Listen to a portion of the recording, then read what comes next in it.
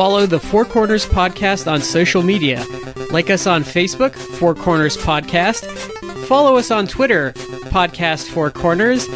And check us out on Instagram, Four Corners Podcast. You can also subscribe to us on iTunes and Stitcher. Don't forget to leave us a 5-star review. I want to take this time to apologize to the television audience for what they're about to see.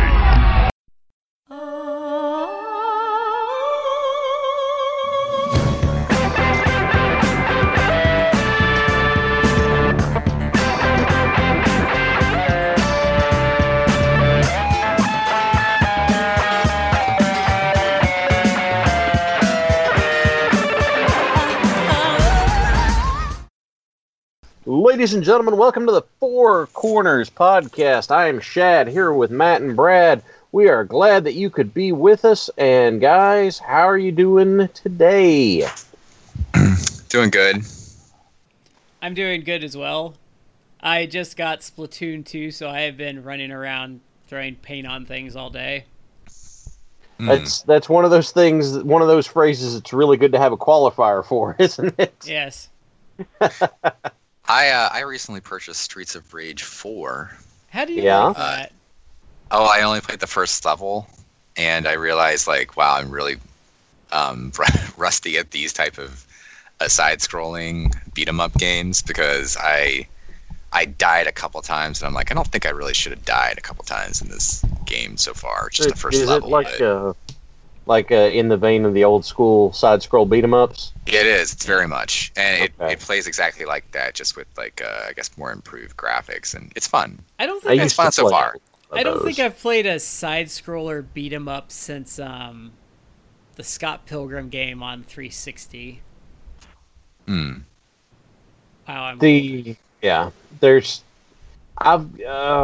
I've got some... How did I? I was playing one not long ago, and I'm trying to remember what the circumstances were. Oh, well. So, we want to say thank you all for joining us. Glad we could be with you. Hopefully we can provide a little bit of a distraction for your mental health during this weird time that we're living in. So, we want to give our shout-outs. Go ahead and get those out there. The first one is to Collar and Elbow, the wrestling brand. That is collarandelbowbrand.com. Use the promo code 4 Corners Podcast. That's number 4, capital C Corners, capital P in Podcast. Save 10% off your order. Matt, who's up next? That would be I'm going to start. Maybe I'll start calling him Orlando Cologne, since that's what he's going by now. But Orlando/Epico Cologne, one of our favorites here. And I don't know if he has a favorite comic book author. But I bet you he does. Maybe it's Stan the Man Lee. Matt's always doing such a good job setting us up for what we're going to talk about. We're going to be talking about our favorite comic writers this evening. Who wrote the books and the stories that really stand out to us? I bet Orlando's a Gru kind of guy. You think so? Yeah. I'm probably way off on that, but I just felt like saying Gru. That's one I hadn't thought about in a long time. I remember that used to be on the spinner rack back when that was still with Marvel. Oh, really? Yeah. Oh. That's how I first encountered that one. That was always that weird one, though. I don't think I maybe have read one or two of them, but that's never been one I've always wanted to try it, but you know how it is, you just have that long list, Judge Dredd's on that list for me of, I'm going to read that someday, and it's no, I'll probably die well before I ever crack one of those open. All right, so, what we're going to do is we had all kind of labored to come up with, in the ballpark of 5 or so writers that we liked, and why, the stories they did and their style and stuff like that. Brad, since you had brainstormed this topic, I was going to say, why don't you kick us off with the first one on your list? So I I left off manga people purposely for this. I stuck with kind of your more standard comic writer. When we get to honorable mentions, I will mention a couple of the manga writers, but I did intentionally leave them off.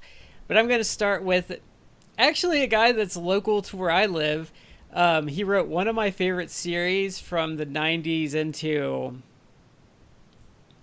I want to say 2003, maybe 2004.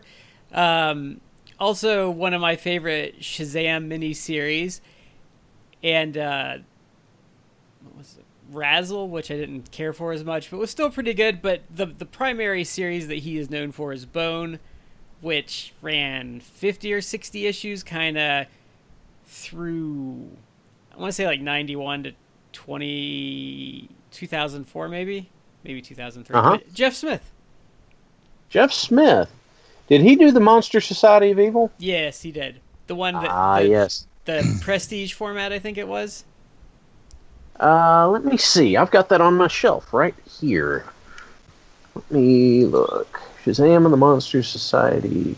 But I like that Shazam series because he, unlike a lot of modern writers, really captures, I think, the feel of some of the earlier Shazam stories that I've read.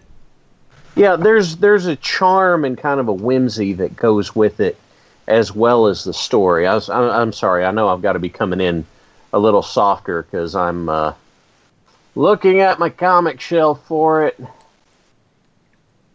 Yeah, there it is. Yep. Yeah, Bone is probably, I would say, if you're a comic reader and you don't read Bone, then you need to go out and you need to read it right now. It's a quick read. It's an excellent story. Has a lot of good humor in it. Really kind of takes very cartoony characters and does a lot with them. Well, it's kind of like cartoony characters with kind of what I would say a very stylized but realistic, like, human population. Okay. Have either of you read Bone, out of curiosity? Go ahead, Matt. I was about to interject and say I actually have never read Bone. Oh, if you go to if you have Half Price nearby, they have the big omnibus with all of them in there, and you can usually grab that for like $20-ish. I don't. I think we've actually had this conversation offline before, but yeah. I think Half Price is more of like a Midwest type of establishment, because I don't know of any that are around like the DC area. There might be some in Pennsylvania, but that would be kind of far. You're missing out, because that's a great place to find like games and old DVDs and all that stuff. Do you have them, Shad? Yes, I have one. Let me think. About 20 minutes from where I currently sit.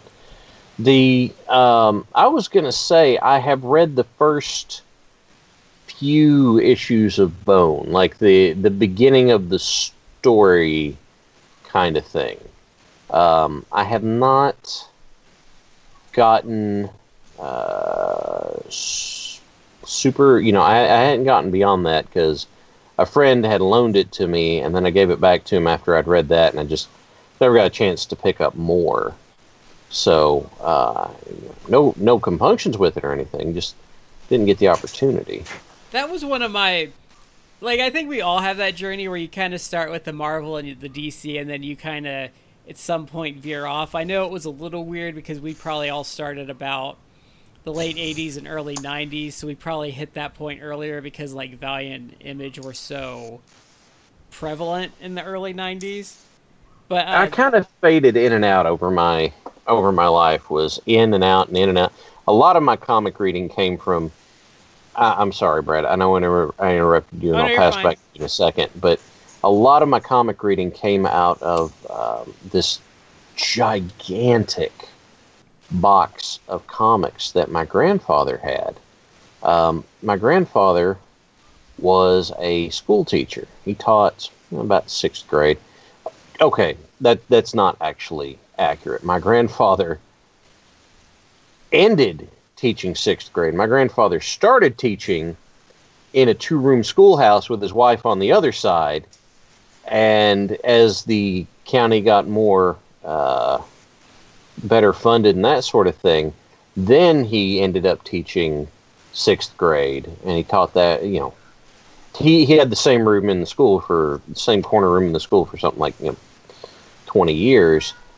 But he had these comics that started out as my dad's collection, and then became the he would just get more because he couldn't get the boys in his class to read anything except comic books. But his thing was, if they're reading comics, then they're reading, and that's the important thing. So I had all of these old, Superman stuff to read, and Sergeant Rock and the Easy Company, and that is where my brother and I discovered a copy of First Appearance of Wolverine tucked in that stack, which we have locked away now. I have a copy of the First Appearance of Wolverine. It's in very bad shape. Probably the crown of my collection that's worth, I think it's over $1,000 now. I have a pristine, whatever they call it now. I have a very good shape copy of Giant Size X-Men #1.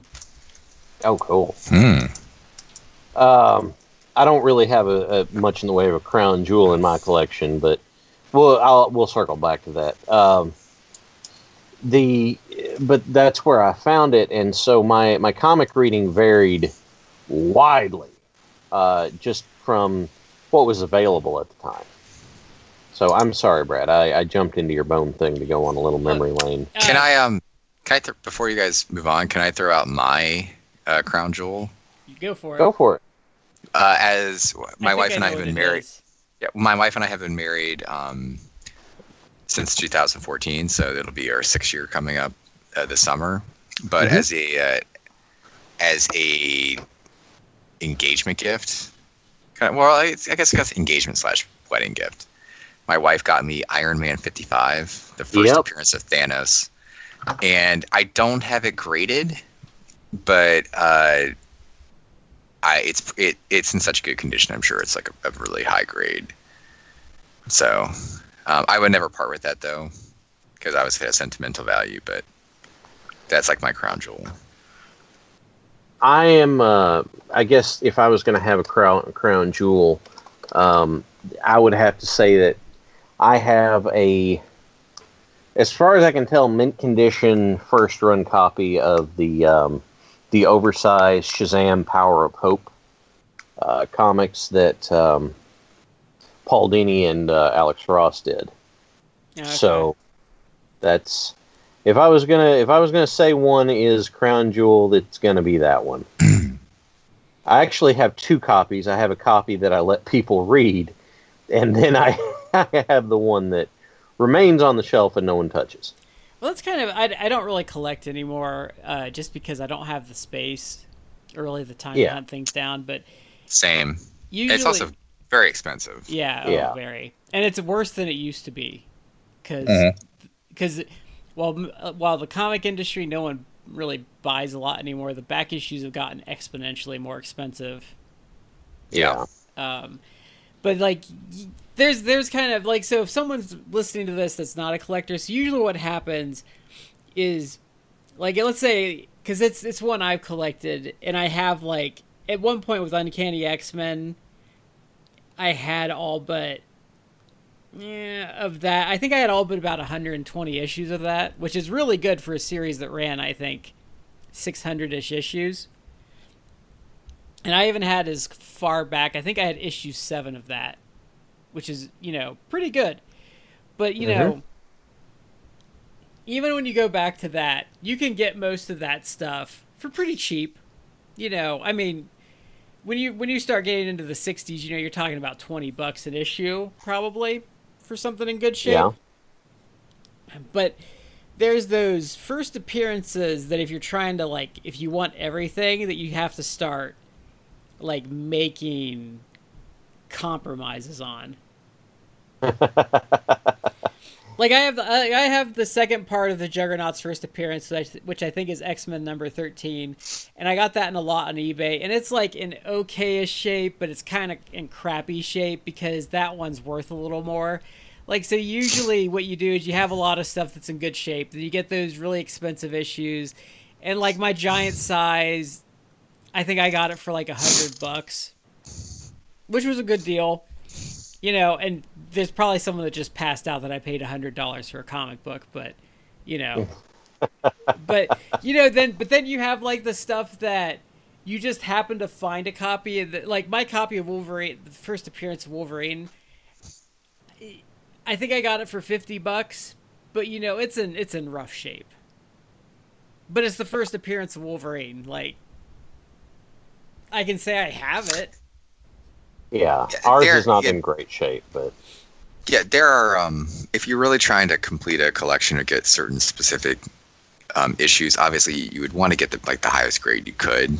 But there have been times where I've been trying to like just complete something, or it's something that's so like iconic at this point that it's like, I'll take even just a crummy copy just to have a copy of it. Yeah. So I can appreciate that. I can appreciate it, even if it's a beat up, horrible copy. It's like, well, you got it. Yeah, and sometimes it's like, well, I can't spend $250 on this issue in good shape, but hey, this one is that book. It's just in rough shape, and it's obviously in rough shape, but it's $60.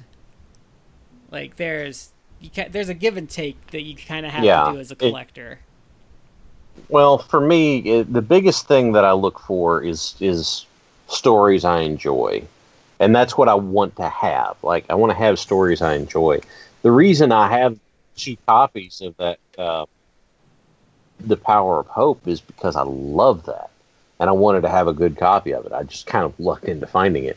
But, you gotta pick your battles. Yeah. You're not going to be able to find everything. And see, where I really got a lot of my X-Men stuff is when the market crashed in the late 90s and all these guys were offloading their collections for like pennies on the dollar because they couldn't sell the majority of it.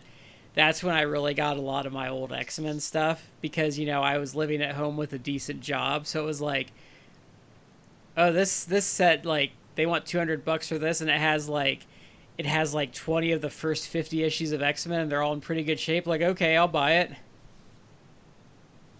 Yeah. And then you pull one out, and it has $100 price tag on it. It's like, well, I made out on that deal. Yeah. So, okay, so I was. You were talking about. So Bone was one of my first forays outside of that Marvel and DC bubble. It was Bone and the Tick were pretty much my early forays outside of like the big 2 comfort bubble. I love the Tick. Oh, that's great.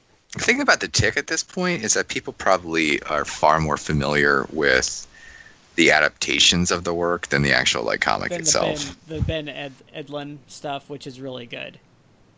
Yeah, probably, but I just love the idea, like the character itself. I love the character. My favorite version, because it was the first one I came across, was the animated series. Well, I think people would be shocked if they read like the original 13 issues because he's literally an escaped asylum patient that had a Viewmaster that just decides to start superheroing because that's like his delusion. And there's some pretty harsh stuff that happens in that original run too, if I remember correctly. There is. It is funny, but like it's not. It gets a little violent. Yeah. So why don't we move on to our next? Who wants to go next? Well, I'll throw mine out. The first one that I'm going to throw out, actually, that I'm going to throw out here is going to be, I'm going to throw out, he was a writer for the Legion of Superheroes when he was like 15. He was editor-in-chief at Marvel, and then he went and started and ran the company that was my first big foray outside of the DC Marvel in Valiant, and that's Jim Shooter. I believe Karate Kid was his big contribution when he was like, I think they were using his creations before, even when he started writing at 15. I think like when he was 13, they were taking like his concepts like Karate Kid and stuff like that. Like, he mailed that in to them for them to use, I think. Yeah. As, like, fan submission. And his, But, I want to say, like, if you want to go back, like, a lot of that DC stuff from, like, the 60s and 70s is really not good and doesn't hold up, but his Legion of Superheroes is excellent. yeah. Here's the thing that I really enjoy about Shooter's work is the consistency. Jim Shooter, like, okay, what got him fired as editor-in-chief at Marvel was you would open up, say, the Uncanny X-Men, whatever the current issue was, and they're like, well, we're going to Russia, and then the same month you go over and you pick up whatever the Wolverine individual series is, and he's like, I'm in Brazil! And Jim Shooter would be like, why? These are supposed to be happening concurrently. How? And they'd be like, well, I wanted to write a thing where he was in Brazil. And like, well, we were taking the X-Men to Russia. He's like, you all got to get this together. And so apparently the writers had this big hissy fit, and they're like, he makes us having, consistency. We don't, and so he got fired. You go to Valiant, and everything, first of all, is plotted out. It's happening at the same time. Stuff does cross over. It's going to cross over. And so it does affect the other books. And, like, the first big crossover series, I think, was the Unity event. And everything in Unity is planned out very well. If I'm going to have a downfall with some Valiant stuff, is that some of the dialogue doesn't work that well, but the storytelling is really good. Well, I think I appreciate. I think the strength of Valiant is comparatively to DC or Marvel, where I think Valiant's really striking, and the new Valiant does this okay too, is Valiant really feels like if this was our world as it is right now with superheroes in it. Yeah. Well, there was a great example. Solar's mother-in-law, Phil Selesky's mother-in-law, comes to stay with Phil and his wife. And when that happens, she's there, and she said, oh, I don't get to see you guys much, and so she was going to come stay for 2-3 months. Okay, fine. And she goes to she pours a glass of sherry, and she gets this phone call, and it's from Jeff the Geomancer, but he just leaves his name as Jeff. This is a big deal. This is like Unity level stuff's getting ready to happen. And Jeff's like, well, I'm leaving a message for Phil. And she goes to write it down in the pencil break, and she goes, oh, okay, well, I'll just remember it. And she hangs up the phone. She goes and pours herself a glass of sherry, and she turns around, the other glass is sitting there. And she's like, uh-oh. And it's not until like 3 days later she finally puts together that Jeff called. And Phil's wife freaks out. And Phil's like, I have to go now. Okay, how real world is that? And yet it's not a big enough thing that it throws off the main story. It's a very human, believable reason why Solar was late showing up for something. And there's lots of little things sprinkled through it like that. The friendship between Exo Manowar and Turok is great. And you read it and you're like, well, of course these guys would be best friends, but it's excellent. I love it. For me, the biggest downfall, or the character I don't like very much, is probably Rai, who is in the same time period as Magnus Robot Fighter. I don't care for Rai very much, but it's just really good and really well written and paced, and this is all pre-Acclaim coming in and screwing everything up. Well, they screwed it up. They got rid of him after Unity, and then they managed to screw it up, and then Acclaim was like their last gasp of life, which is funny because current Valiant was doing pretty good, and then they got bought by another company called DMG. We've actually talked about this, I think, even recently. And they proceeded to run that into the ground, too. So, funny how history repeats itself sometimes. People can't leave them well enough alone. No. Can I mention a kind of overlooked Jim Shooter project? Mm-hmm. But Jim Shooter this is random, but I'm going to throw it out because I thought it was interesting, and you can probably get back issues of this cheap if you can find them at like a comic convention or like a local comic convention. But New Universe, did any of you guys ever read New Universe? I have a peripheral knowing that it exists. The large silence from both of you. So, no, I haven't read it. So New Universe was like a separate imprint that Marvel did in like the mid to late 80s. And I thought, in retrospect, I didn't read it as a kid. It was more like as an adult when I was collecting stuff and getting stuff at, like the dollar bins at comic shows. I picked up some stuff, and it's actually kind of interesting. The concept is basically like Earth in a separate universe from the Marvel universe. And the idea, it was presented more like, if you guys remember the show Heroes? Yeah. Yep. It wasn't quite like Heroes, but the concept is the same, where it's like, what if, superheroes never existed? They're not like a thing in this universe, but all of a sudden everywhere like superheroes just start popping up. And how would that actually affect the real world? Because all of a sudden, you're now dealing with the reality that there are people who have extraordinary powers who can be, good or evil. And how would that affect things? And just kind of adventures of those people. Sometimes, they'd be labeled as heroes. Sometimes they would be feared. It was really kind of interesting. And there were several different series that was done. I did not collect all of them. I've only had like a few issues here and there. I probably will go and actually collect most of these series at some point in my lifetime. But I also like this because this is, again, really kind of random, but about in the mid 2000s, the mid aughts, they actually rebooted this.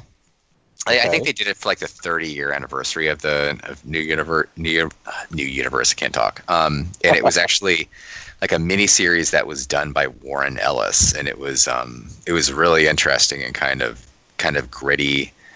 But they were rebooting things, and I was actually kind of interested in seeing if they would continue it, but it was delayed for different reasons. And then I think eventually, like Warren Ellis said, well, I lost all of my like story notes in a free computer accident. So that was pretty much the end of that. But just kind of a random but interesting thing that he also did that doesn't get a lot of attention, but it was actually still like good quality stuff. I'm looking at it right now, and I remember Cyforce and Starbrand. Actually, I think I have some Starbrand issues that I got from like some. Yeah, they did like probably like a dozen different series. Some were more popular than others. But yeah, you can probably find at least some of these issues if you go to like a local comic show, and I guarantee they're probably in like the dollar bins, because I don't think they're really worth much. But which is a crying shame. Really again, good stuff to fall by the wayside like that. This is one of those things that I don't. There's lots of different little series that I don't collect because it's necessarily worth something. I collect it because I actually find just like the characters interesting or the stories fascinating. So I collect it just to have it. Yeah, that's how I am.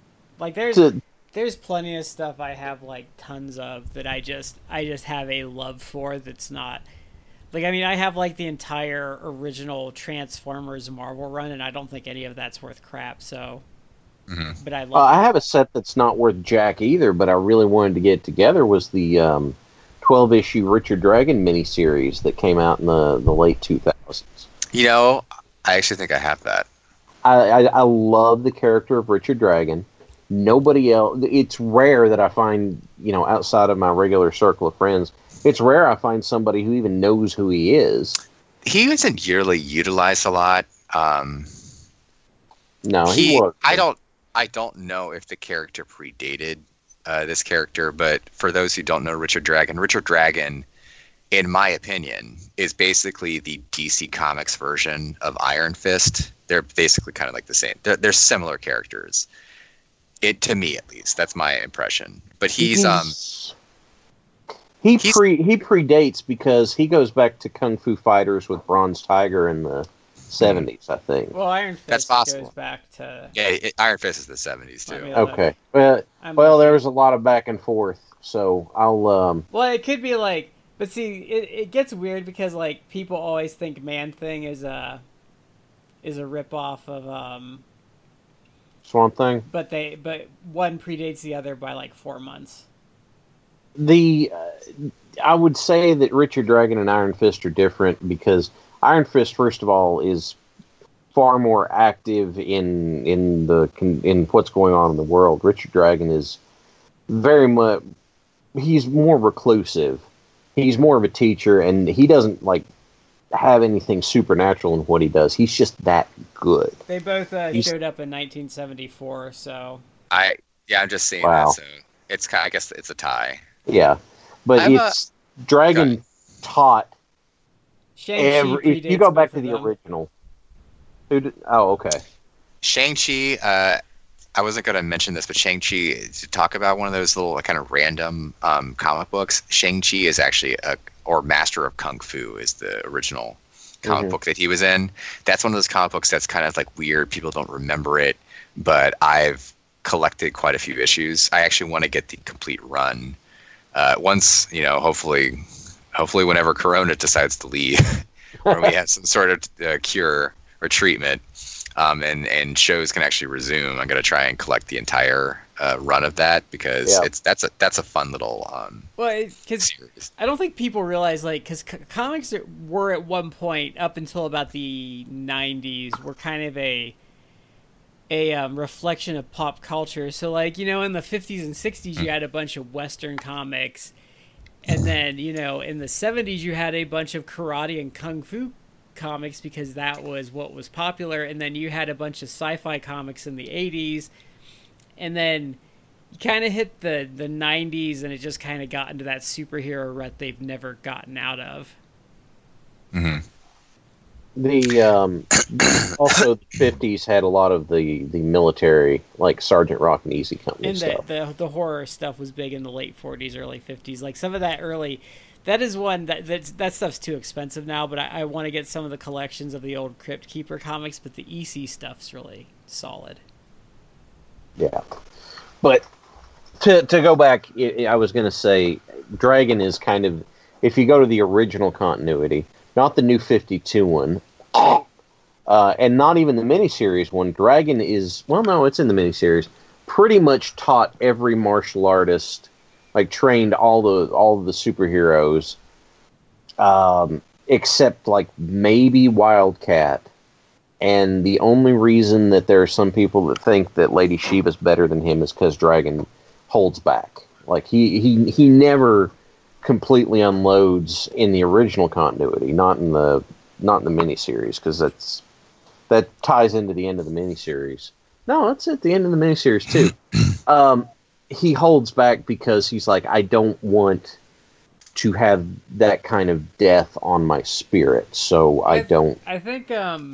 I think the way it is now, like Cassie's kind of considered the up and coming, gonna be like the big badass. Well, I guess that's not true now because they kind of screwed her because Didier's a fucking idiot.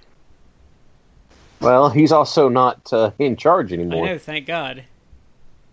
But the New 52 messed all that up, and now Richard Dragon is a gang boss or something. But man, DC. Well, let's not get into it. that's a whole separate conversation we can have at some point. So Matt, who tanked their whole line with stupidity through the 2000s into the New 52 and beyond? But we won't go into it. Matt, who was a writer you wanted to talk about? Since we were talking about Richard Dragon, I'll just go ahead and use that to bring out probably my heavy gun, my number. I won't say my number one because I didn't really rank, but certainly a guy who left a big impression. Yeah, I'll go with Dennis O'Neil. Denny O'Neil!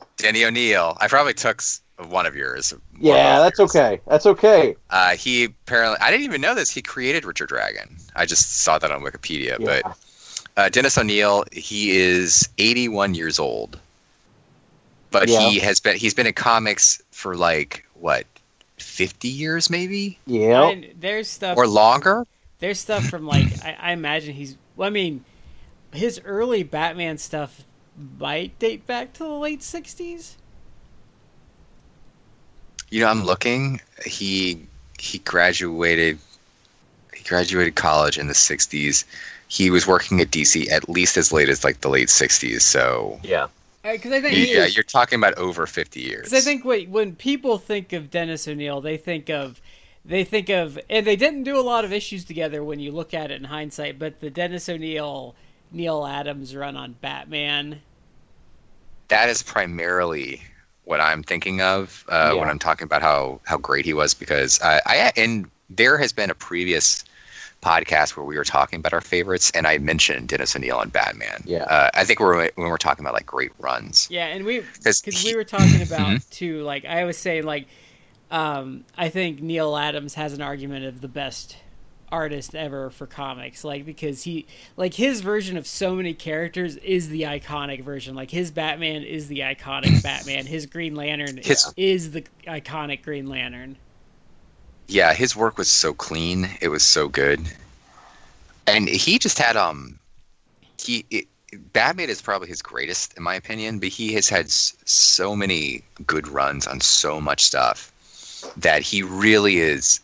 He's got to be. I don't want to say it's too like arrogant to say like he's on like a Mount Rushmore, but he might be on my Mount Rushmore. He'd be on mine of comic. I'd put him on mine. Of comic writers.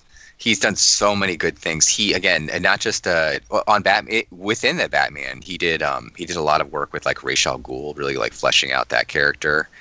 A lot of other Batman villains he really kind of fleshed out. He had a run on Brave and the Bold. He did a ton of work with both Green Lantern and Green Arrow. Yep. Yeah. One of the actually most memorable storylines that was probably ever done with Green Arrow was the storyline where Green Arrow's sidekick Speedy it was revealed that he was addicted to heroin, and so they had a really big. That was kind of a big, kind of dramatic story point that he ran with. But it's unfortunate. Who was the idiot that was JT Cruel, I think, that had him relapse and beat all those hobos up with a cat in an alley.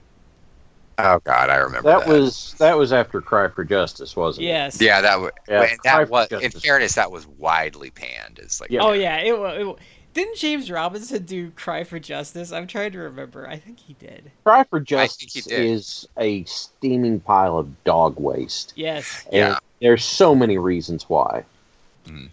That one never even was the fun bee. That didn't even become like a fun meme, like Batman with the bees, like a deadly bee weapon. Bees, my God. Yeah. That's true. That's. Thank you, Linkara, right? Yes. No, God, Cry for Justice had so many stupid things, and this is, Linkara makes a great point for this whenever he went through it, but the cardinal sin Cry for Justice does, aside from it being bad, aside from there not being justice, is that they killed Mia? Leon Harper. Oh, no, man. Sorry. They killed Roy's 4-year-old daughter for shock value. Yep.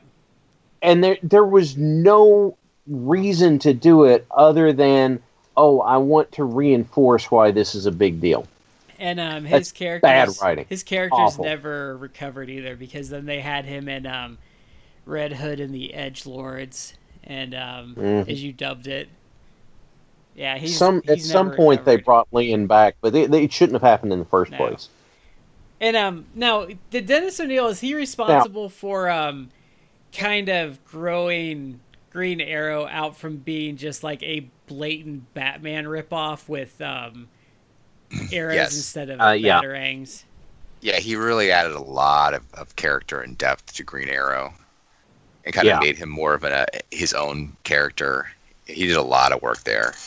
Green Arrow is my favorite, my dad's favorite comic book character because of the Denny O'Neil stuff. Mm-hmm. And that cracks me up. What I like about that stuff in the older comics, which has kind of gotten lost now because people have a real problem with nuance, is like Green Arrow Green Arrow is like a certain voice of a political spectrum, but that doesn't mean he's right or that he's perfect.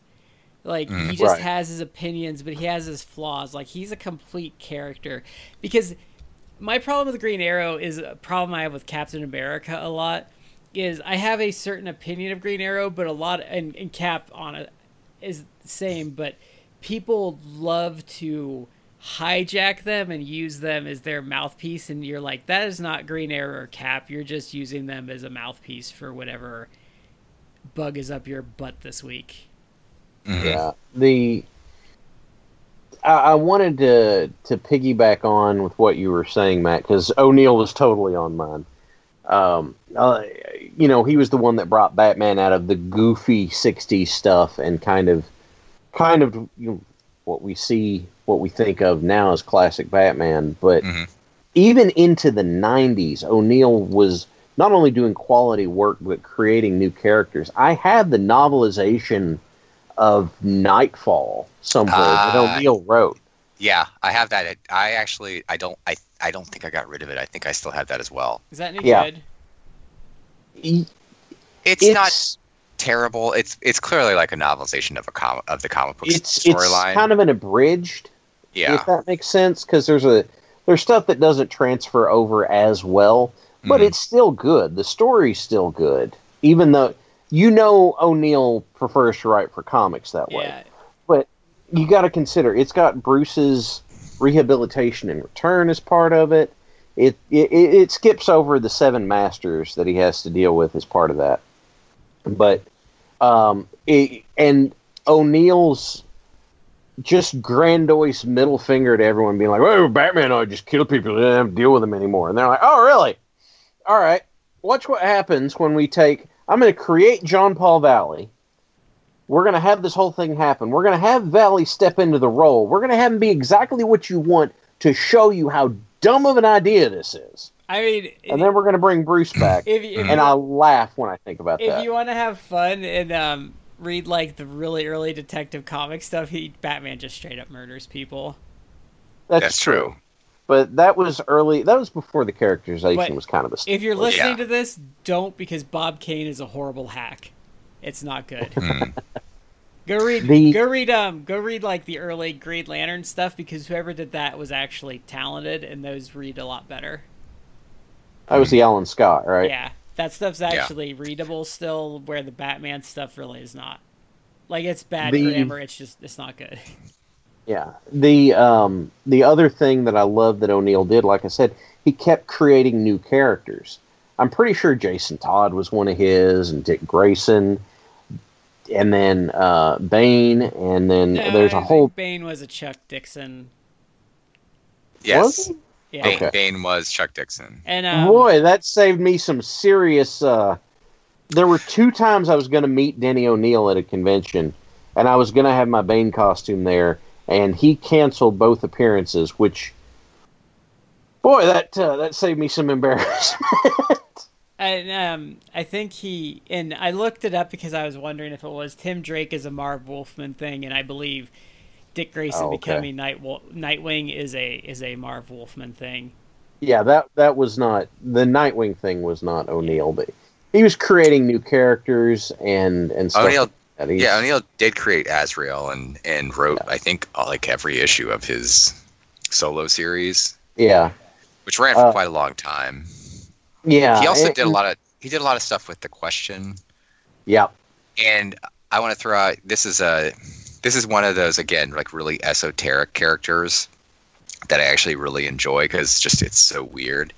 But he did I think the original, or one of the original 6-issue Creeper series. The Creeper is like actually one of my like favorite really weird secondary DC characters, just because he is absolutely just bizarre of a character.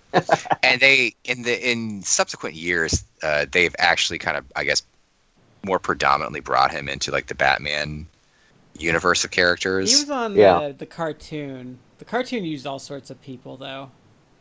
They did. He was in like the original he was in Batman the Animated Series. I think it was actually one of like the second round of not the original episodes where they did like when they think they moved it to like Fox Mornings or something. Yeah, the new Adventures of Batman and Robin. Batman and Robin, yeah. Yeah, which is still part of the original like Paul Dini stuff, but it's just it was like the second round. Yeah, it wasn't as good. It wasn't as good, but it was still entertaining. It's still good. Yeah, he also popped up on. This show was a few years back now. It's probably almost 10 years ago. But did you guys ever see Batman Brave and the Bold? Yeah. He was in like an episode of that. No, but you've recommended it.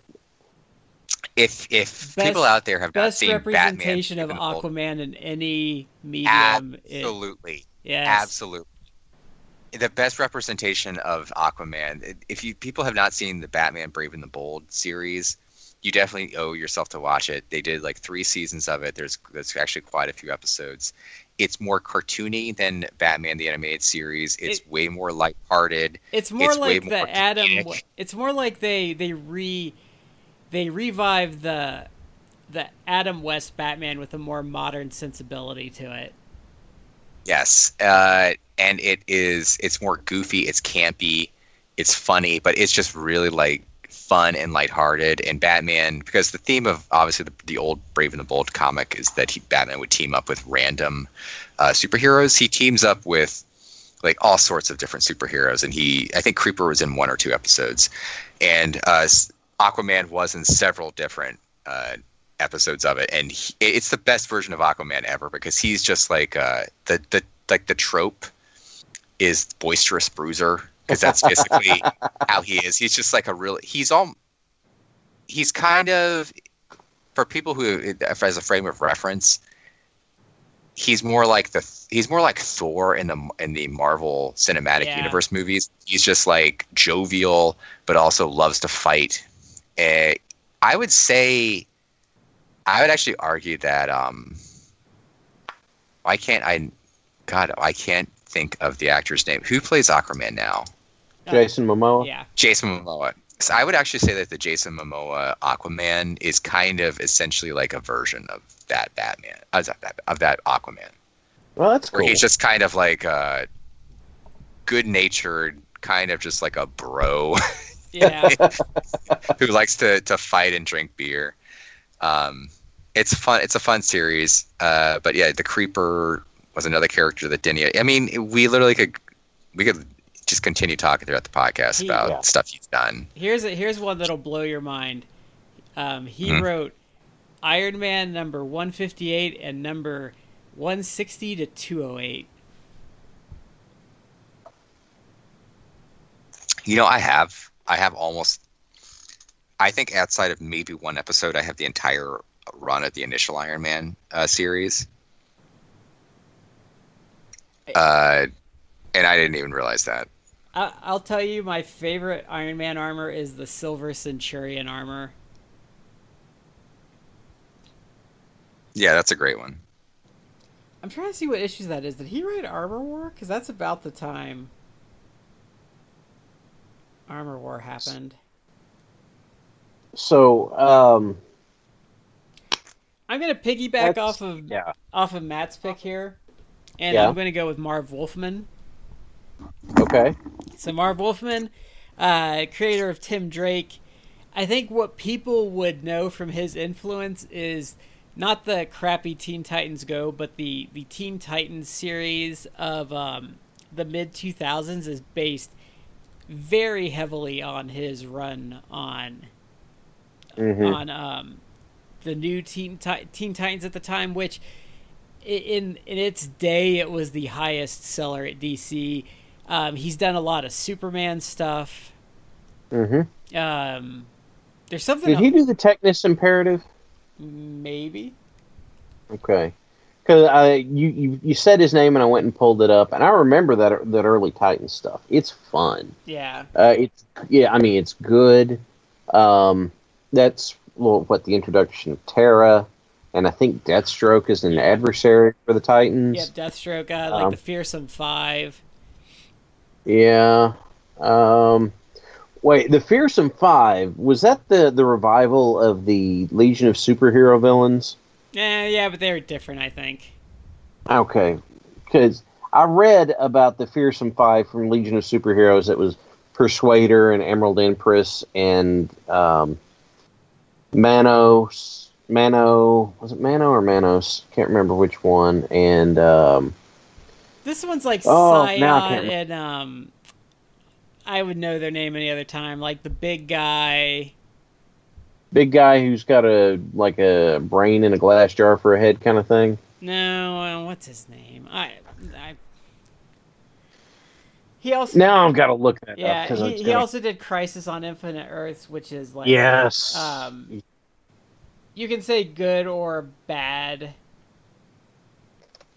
but pretty much what Crisis on Infinite Earths is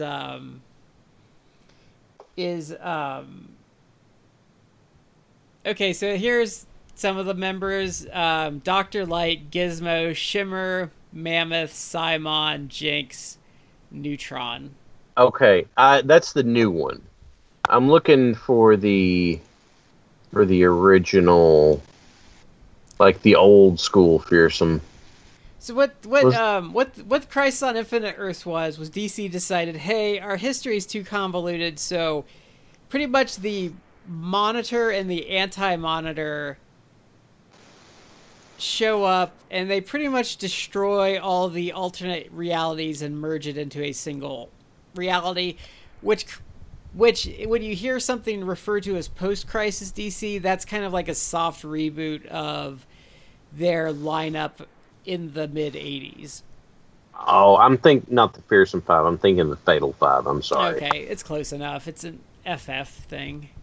But that's what Crisis on Infinite Earths is, and he was like the mastermind behind it to a large degree. And then he did Adventures of Superman for a while after that, maybe a year or two. Mm-hmm. Oh, the thing about Crisis on Infinite Earths, even if you don't love it, you've got to be impressed by the sheer scope and the amount of work that went into it, because it's a lot. Yeah. It is not a small undertaking. No, it's 12 issues, and there are a lot of characters in it. And there is a lot of storytelling that goes on in 12 issues. Yep. And it's consistent. It just might be kind of hard to keep up with, because you might want to reference or something. You're like, okay, who are we looking at here? And I think who are we looking at here? Barry Allen gets a really good send-off in it. Like, is he like his noble sacrifice? And I think for me, Marv Wolfman really represents, I think, the 80s.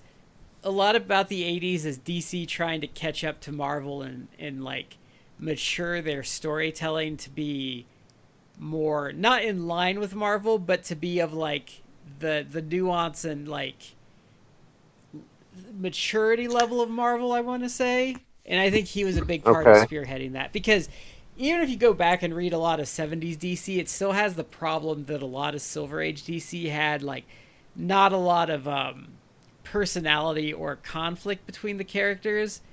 And I think I think he kind of helped get them there. Yeah. I think DC was just kind of stubborn about that for a long time, and they didn't think that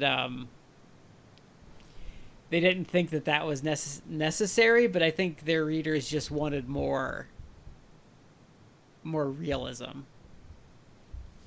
The just for what it's worth, before we go into it, I wanted to throw out there, if Crisis on Infinite Earth inspired the Arrowverse Crisis, which, to be honest with you, is better. It's pretty good. It's better than I thought it would be, except for the resolution of it, which annoys me. Like the last episode annoys me until you do the epilogue portion of it, and I really enjoyed that. So for kicks, if you're on the fence about it, it's worth doing. Just to put that out there. Sorry for the aside. So Shad, who would be your? Oh, Matt, do you have anything to say on Marv? For Crisis, do you think that was kind of like the beginning of all this, the kind of company-wide crossover event craze. Well, I think Secret Wars had happened before this. No, I really think that got out of hand in the 2000s. It definitely did. I mean, I like big events, but I feel like it's like you got to do one of those maybe twice a decade, unless you're going to do like a smaller type of storyline that only involves like maybe a handful of books. But they were doing Marvel, and to a lesser extent DC, but definitely Marvel was doing a big event like every year. They were doing 2 a year for a time, for like a few years. Yeah, I wanted it, and it just kind of got out of hand. Yeah, because they did, like, in Marvel, they did Civil War, they did Illuminati, they did World War Hulk. Like, all of that happened in the space of like a year and a half. For what it's worth, in DC, they did Infinite Crisis, which I really enjoyed. There was a whole bunch of stuff that led up to Infinite Crisis, and it all came together. And I enjoyed that quite a bit. See, what my problem with Infinite Crisis is I was really intrigued by the 1 year later stuff, and then they never, like, told you the mysteries they set up about that missing year. And then I enjoyed the Crisis. Yeah. I didn't say anything about the Aftermath. And then you got the new 50... Well, no, what was it? Was the book called 50? Countdown. 52. 52. Yeah, 52 and Countdown. So 52 was supposed to tell you what happened in that year, and then you realize, like, 8 issues in, that they're not going to actually resolve anything because they're just going to make all the storylines last for 52 issues, and then you never really found anything out. Yeah. Because... So... But I enjoyed the Infinite Crisis and the build-up to it, because you had Day of Vengeance, you had Rand Thanagar, you had Checkmate. There's a bunch of stuff that went into it that I really enjoyed. So yeah, I didn't like the payoff. No. The post-crisis stuff, or the ending on the thing? I didn't like the actual event. I mean, I like the first couple issues, but then I think that one got hosed because DC was really bad about being on time in that time period. Like, they trashed a lot of series with delays, and they really rushed, like, the last 3 issues of that, and I think that really hurt it. So, and I didn't like I enjoyed it. I didn't like the whole Superboy Prime reality punch crap. Like, that was really dumb. Yeah, that was stupid. Superboy like Prime did some real dumb. I'll kill you to death is a Superboy Prime line that's just remarkably stupid. But I liked it. I enjoyed the story. I'm sorry. And it kind of it led it, and then it kind of started the problem that they've not been able to get out of. And I'm hoping now that Didio's gone that they'll get away from it. But they became obsessed with, like, trying to fix these stupid little pieces of continuity and making it fit for, like, the next 10 years after that. And every time they tried to fix something, they made it worse instead of just ignoring it. I'm not sure if that's Didio or someone else that's on my list, but we'll get to it. So I think it's Didio because he really did screw that company up for a good 15 years. Well, just so we can kind of keep moving, Matt, did you have another one you wanted to throw in the ring here? I do. So we're talking about Crisis. I'll switch a little forward to the architect or the writer for Final Crisis, and that would be Grant Morrison. Okay. I'm actually a big fan of Grant Morrison. He's probably not everyone's cup of tea just because a lot of the stuff that he writes, it can be just fucking weird. And he gets... It's just... My problem with him is I really enjoy some of his stuff, but he gets... He what's a delicate way of putting this? Sometimes I feel like he's jerking off in my face, like when I'm reading, like, some of his stuff. No, he does. Like, he gets really heavily into wankery. Yeah, I mean, that's part of his appeal. That's part of why I like him. But he does go into like weird tangents and starts throwing out really weird concepts. And it's clearly like just surreal stuff that he's like, I don't know, captivated by at the moment or is fascinated with. So he's trying to incorporate into his work, which I appreciate. Or that's just but what it's the also, batch of shrooms told him to write about. Perhaps. But it also just sometimes just gets weird because it's like, okay, I don't really understand this. I appreciate how he just tries. He does try to like reinvent stuff. For example, like this is a really like a random series that he did, but hold on, let me actually get the full title. Okay, it's like the mid 2000s. Did you guys read like the Seven Soldiers? Yes. Miniseries. It was actually several different miniseries. Bad ending though. Bad ending, but it was about the Seven Soldiers of Victory, which is like an old DC Comics superhero team. Which I did read in my grandfather's collection. He reinvented it with several characters. He had like Mr. Miracle, but it was like a different version of Mr. Miracle. His Clarion was really good, the Witch Boy. Yeah, Clarion the Witch Boy. His Legion of what were they called? That the Newsboy Legion or whatever. That was really good. Oh yeah. Yeah. It just really, it's several characters that have kind of been floating around, or they're not even like secondary. They're more like tertiary. They're like lower characters. Oh, I wouldn't even call them that. I'd call them, a lot of them, like forgotten relics of a bygone era. Outside of like Mr. Miracle, who is like more like secondary. Yeah, because like the Shining Knight, no one knows who that is. I mean, I think that was a cowboy at one point. Yeah. So he took all these Vigilante. really weird characters and incorporated them into this like absolutely bizarre like science fiction fantasy storyline, which in my opinion was actually really fascinating.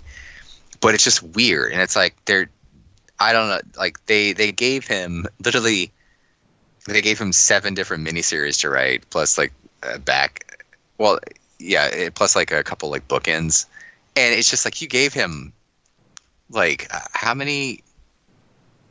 Probably like 30 issues or something to tell a storyline, which I actually liked, but it was just bizarre. It was good though. I need to read. It was good, and that's just like the story of his work. Like sometimes some of his work I actually think is like absolutely like top tier, like fascinating, great stuff. Some of it's just like weird, but he's been around for like 30 something years, and some of his stuff is like fantastic. Like he did Animal Man. He did Animal Man, which was really good. He did Doom Patrol, which was really good. His JLA, he reined it in, and that's actually a really good. It's one of the best Justice League runs.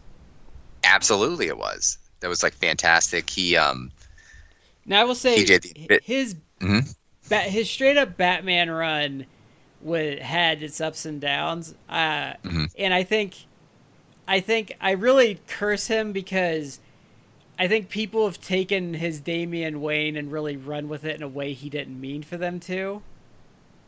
Wasn't it supposed to be like an Elseworld story or No, they brought him into like the DCU proper, but the thing is, Grant really, like when you get to Batman and Robin, where I think his run really came alive in a good way, like they really softened Damian. Like Damian and Dick Grayson have this really good dynamic to them that Bruce and Damian don't have. Yeah. But then they kind of brought Bruce back, and he tried to kill Damian off, but then they brought him back, and then everyone kind of goes with like the douche patrol version of Damian, whereas if you went back to Batman and Robin, they had actually really softened him up. But his Batman and Robin with Dick Grayson as Batman is very good.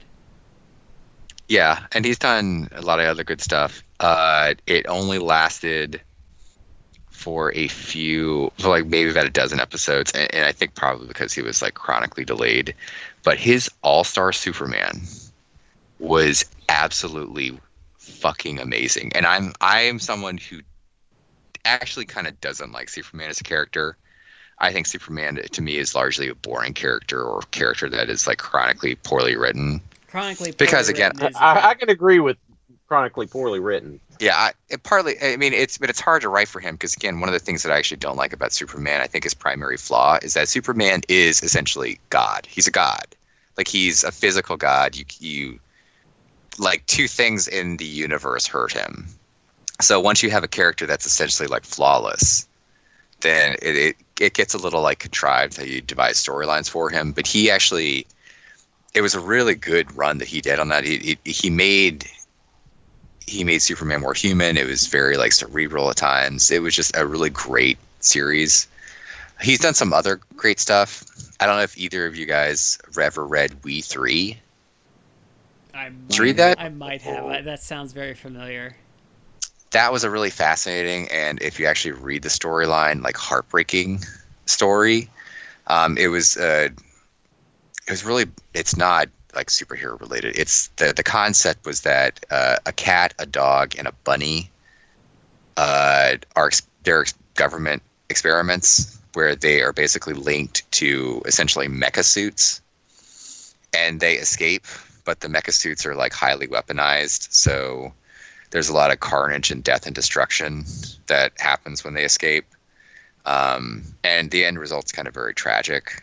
But it's a fascinating book. It was, it's kind of more like a manga in terms of like the style of it. It was drawn by Frank Quietly, who's in his own right, like a really fascinating artist.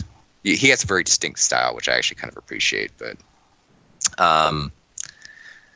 he and Frank Quietly did like a run of New X-Men, which that was like another really weird run. He did. I have issues with his run on X-Men.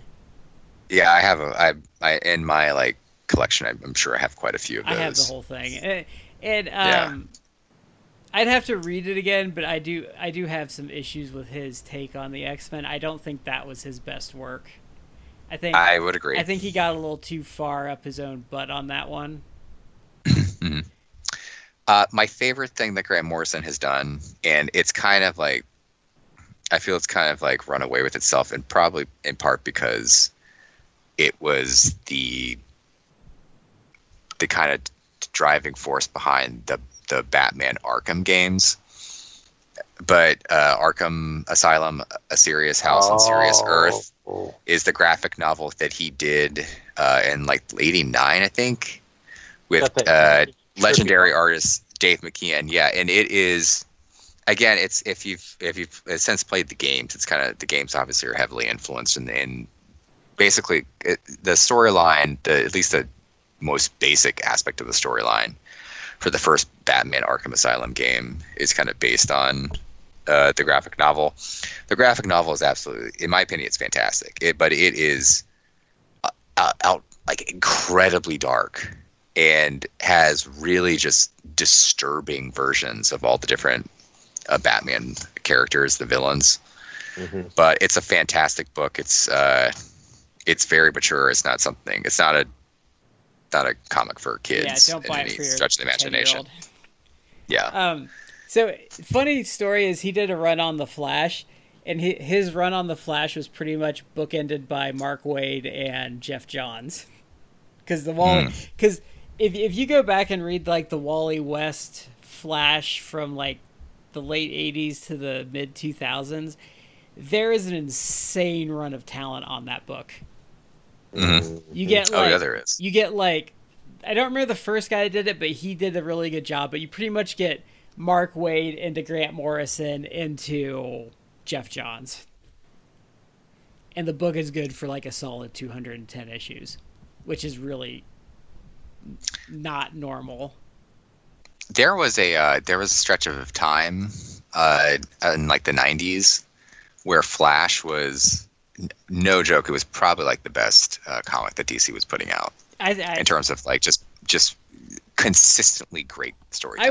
I would say the Wally West Flash run is probably the best superhero story ever told, like from start to finish, because you get Wally starting off as pretty much a jerk, and you get to watch him grow You get to see him surpass his mentor. You get to see him get married.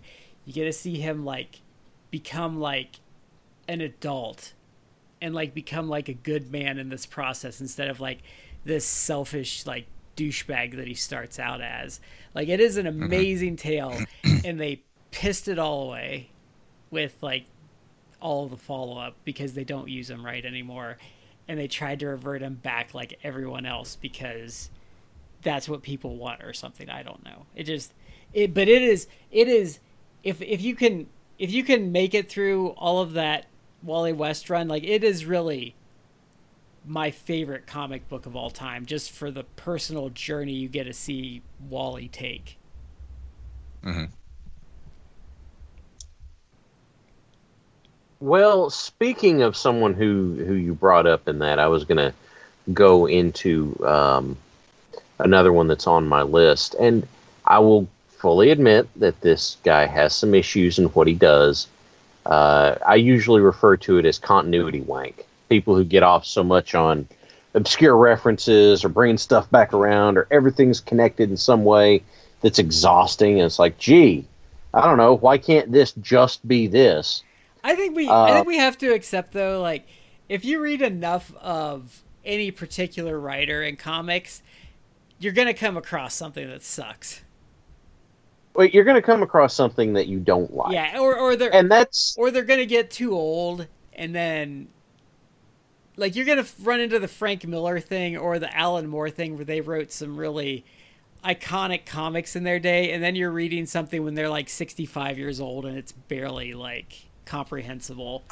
Like, it just happens. Well, if we want to go ahead and knock them out, they're definitely like probably on my list. If just because of like the great things that they've done. I mean, I think I'm going to qualify this, but I think Watchmen is one of the best comics of all time. I agree with that, and I'm going to bolster, and arguably maybe the best comic of all time. But and I'm going to bolster the reason I qualify it is all the stuff that they're doing lately. Yeah, but his Swamp Thing is also amazing. Yeah, I mean, he's done some absolutely like fantastic stuff over time. He did what is that? The Superman annual where like Mongol puts the plant on him. For the Man That Has Everything. That was an Alan Moore one. Yeah. And then yeah. Which is one of the best Superman stories of all time. And then he also did Whatever Happened to the Man of Tomorrow, didn't he? Yeah, I think so. But yes.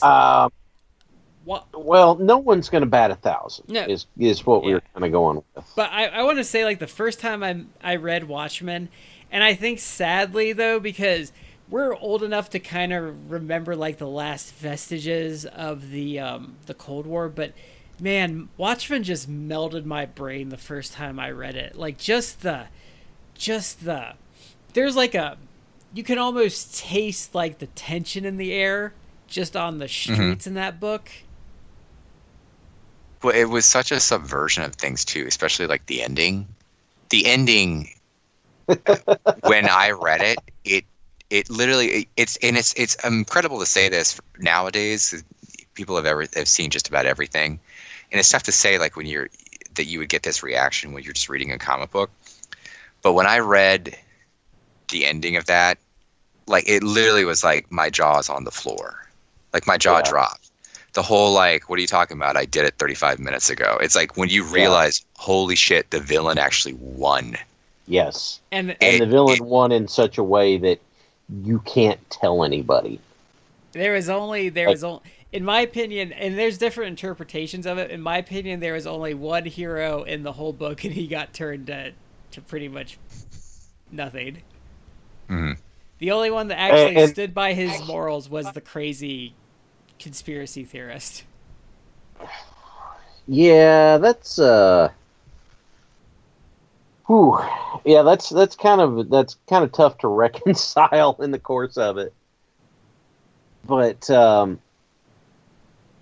anyway, go on ahead. We'll circle, but we'll come back to mine in a minute. Or are we done with it? Also, I want to say, because it'll never show up in any other media, but the what I found fascinating was the kid reading the comic and the pirate sub story that's also in there, which just was really good. So that, but like I said, I would agree with you that if it's not the best comic of all time, it's like the second or third best. Yeah. It resides in the top 5 without question. And I wish current people would stop trying to. So what the bad thing about this book is, as amazing as it is you've had like 30 years of writers trying to emulate what we call the Grimdrack, and they totally miss like what makes Watchmen good. Oh, they missed the purpose of the grimdark in the setting. Yeah, just like with The Dark Knight Returns, they all miss like kind of what Frank Miller was going for, but then he kind of, in the subsequent sequels, he's kind of forgotten what he was going for. So I mean, whatever. Oh, Frank Miller, you're insane. He might be legitimately insane. Like he spends most of his time practicing like ritual magic in his castle in England, and I'm not even exaggerating. No. Yeah, because and I read All-Star Batman and Robin. That was not written by a person. Okay, no, that was, and I know I'm referencing him again, but that was, as Linkara calls him, that wasn't Batman. That was Frank the Crazy Hobo, who dresses in a bat suit. But I still love that when like Robin's freaking out. He's like, "Who am I? I'm the goddamn Batman." That's what he's referring to. Yeah. Yeah. He's like, okay, this is not Batman. This is Frank the Crazy Hobo who dresses like Batman. Oh man, as good as All-Star Superman was, All-Star Batman was so bad. Oh yeah. Yeah, I remember reading people's like responses on that sort of stuff, and it was like they were completely poleaxed by the difference. And I read Holy Terror, so yeah, why did I do that? Frank Miller did great stuff. Yep, Daredevil. Can we say like what I really appreciate about him that no one would have the guts to do now is he introduced this super popular character in Elektra, and he fucking killed her. Yeah, he meant to keep her dead. Like I respect his artistic integrity to do that. I mean, yeah, he was great in his time. Even when he did Dark Horse stuff, like Sin City 300, great. Yeah. Oh yeah, both were really great. And then it all kind of fell apart. He kind of went crazy. People have forgotten about this film because it bombed at the box office and was completely forgotten. But have either of you ever seen The Spirit? No, I have not. It looked terrible. I love the comics, but it looked so bad. The Spirit was actually, the screenplay was written by Frank Miller, and for some completely unknown reason, the studios let him direct it. And the Spirit, for those who aren't aware, like The Spirit is based on an old comic by Will Eisner, where it's he's like a masked crime-fighting detective, kind of similar like to like The Shadow. Maybe The Question not as, a little bit. Yeah, like The Question, like not as dark. Will Eisner kind of made it, I don't want to say more lighthearted, but certainly more like family-friendly. And this Spirit movie, I remember watching it, and it was honestly, I really was, for a time, I was fascinated by it because it might be one of the worst movies I have ever seen in my life. And I've seen some really, really bad, like low-budget films that would, be popping up on cable at like 2-3 in the morning. Like it might be the worst film I've ever seen. One of the worst films I've ever seen. And I was fascinated by it because it was so terrible on so many levels. And if you think about actually like movie making, things you don't just like, they don't just throw money at you and like, okay, go make a film. And then once you're done with it, we'll just throw that right at like the theaters. Like they don't do that. There's multiple like levels. There's like the script has to be approved, and then it goes through edits. You have like producers involved. Like people are actually going to be looking at this film and seeing it edited. It goes through like test screenings. So, I mean, there are multiple levels of like quality control, and how this product blew through all of them, I do not know. It is absolutely ungodly. It's that chaos magic you threw down on him, man. I don't know. The really sad thing is that the villain was played by Samuel L. Jackson, who was trying to ham it up, but it was absolutely terrible. If you actually want a really fun, really over the top, if Samuel L. Jackson villain performance, are you gonna? Go ahead. Are you gonna say Kingsman? Kingsman. Yes. The first Kingsman. If you can get past the fact that he's talking with some sort of weird lisp. That was. That's a really fun movie. It is. It's kind of refreshing in how not seriously it takes itself. Because it ratchets up the stakes real quick in a way that it doesn't piss you off. It goes from it swings back and forth very well. From the silly to the serious. So, lots of props on that one. I guess actually now that this is like a really a sidebar, but I guess two other like performances where he's hamming it up is Django Unchained, if you've ever seen that. And then Kong Skull Island, if you've ever seen that. He kind of is chewing scenery in that one too. I've debated seeing Django, because oh god, I'm gonna screw it up. Walton Goggins is in it, and he told this story. He was at Lexington Comic-Con a few years ago, which I went to go see because he was in Justified, and I love Justified, but he told this story. He said, "Here I am," and I wish I had more scenes in it, but the movie's called Django Unchained, not whatever the name of his character was, the movie. He said, but I'm shooting this scene and I'm looking cool, man. Like I got this hat that I picked out and I got this cool coat and I got this big gun I'm carrying around. I'm doing my scene and I turn and I look. He said, and there's all these people. There's Sam Jackson and Leonardo DiCaprio and Jamie Foxx and all these people are sitting in their chairs.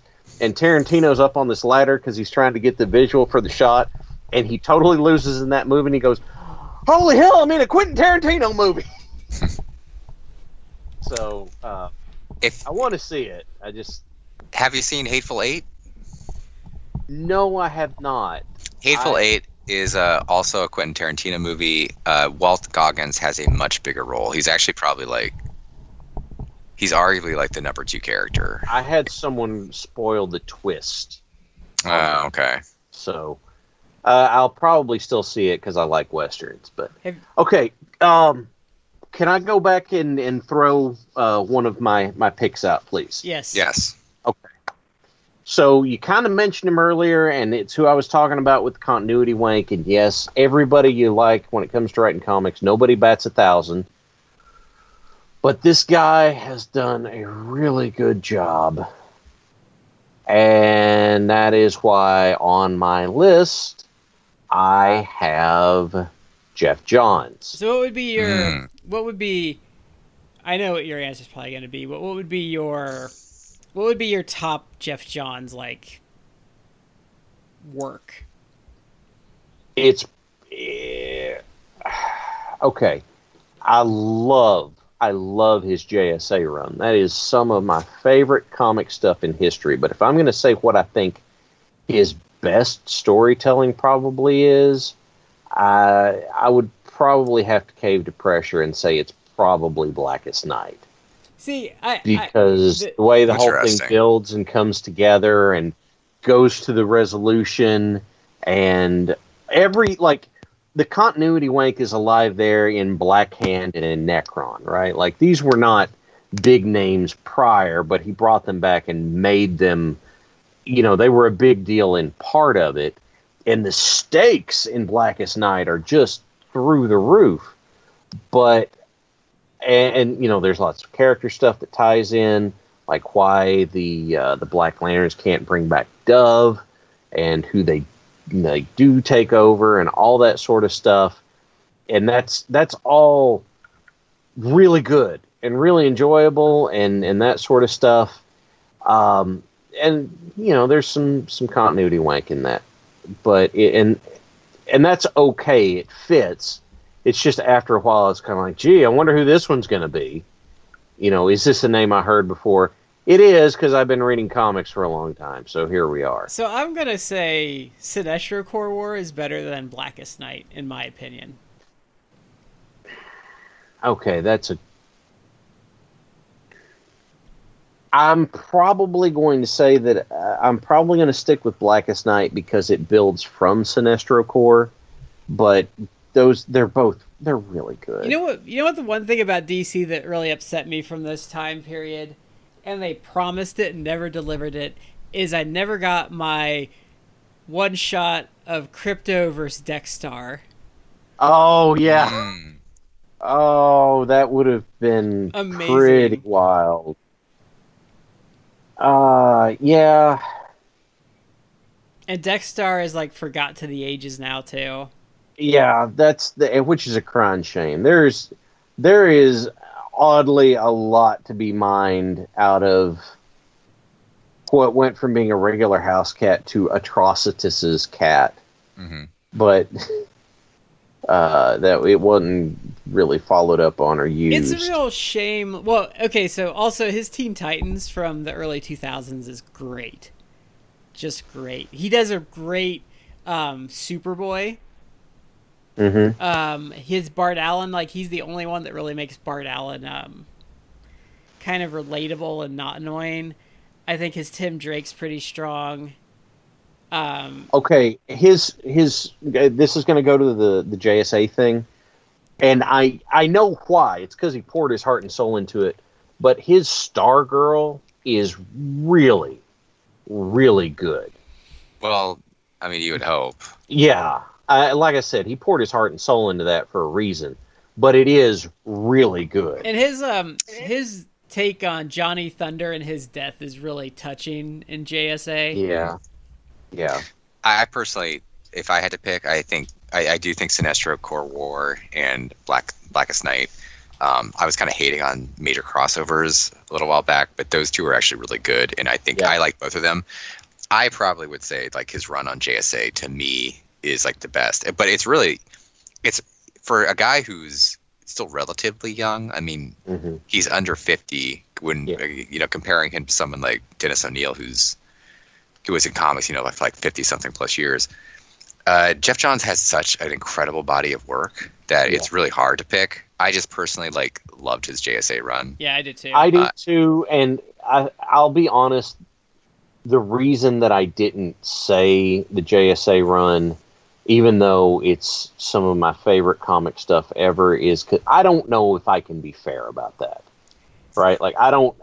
It's subjective, but if I'm going to try and answer Brad's question with some sort of fidelity and say, what's the best? I'm trying to step back and be objective about it. But his strength, I think, is the way he, the Black Hand, that was some, sea villain from the 60s that he made a player for a couple of years.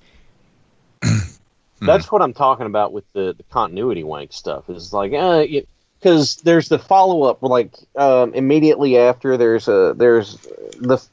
following up Blackest Night's going to be hard enough, but immediately after following it up, there's this thing going around capturing all of the Lantern Corps entities.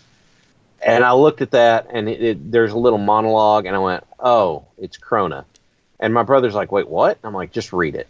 And he goes, "It's Krona." And guess what? It was Krona. It's really good. It just kind of gets to be a bit much sometimes.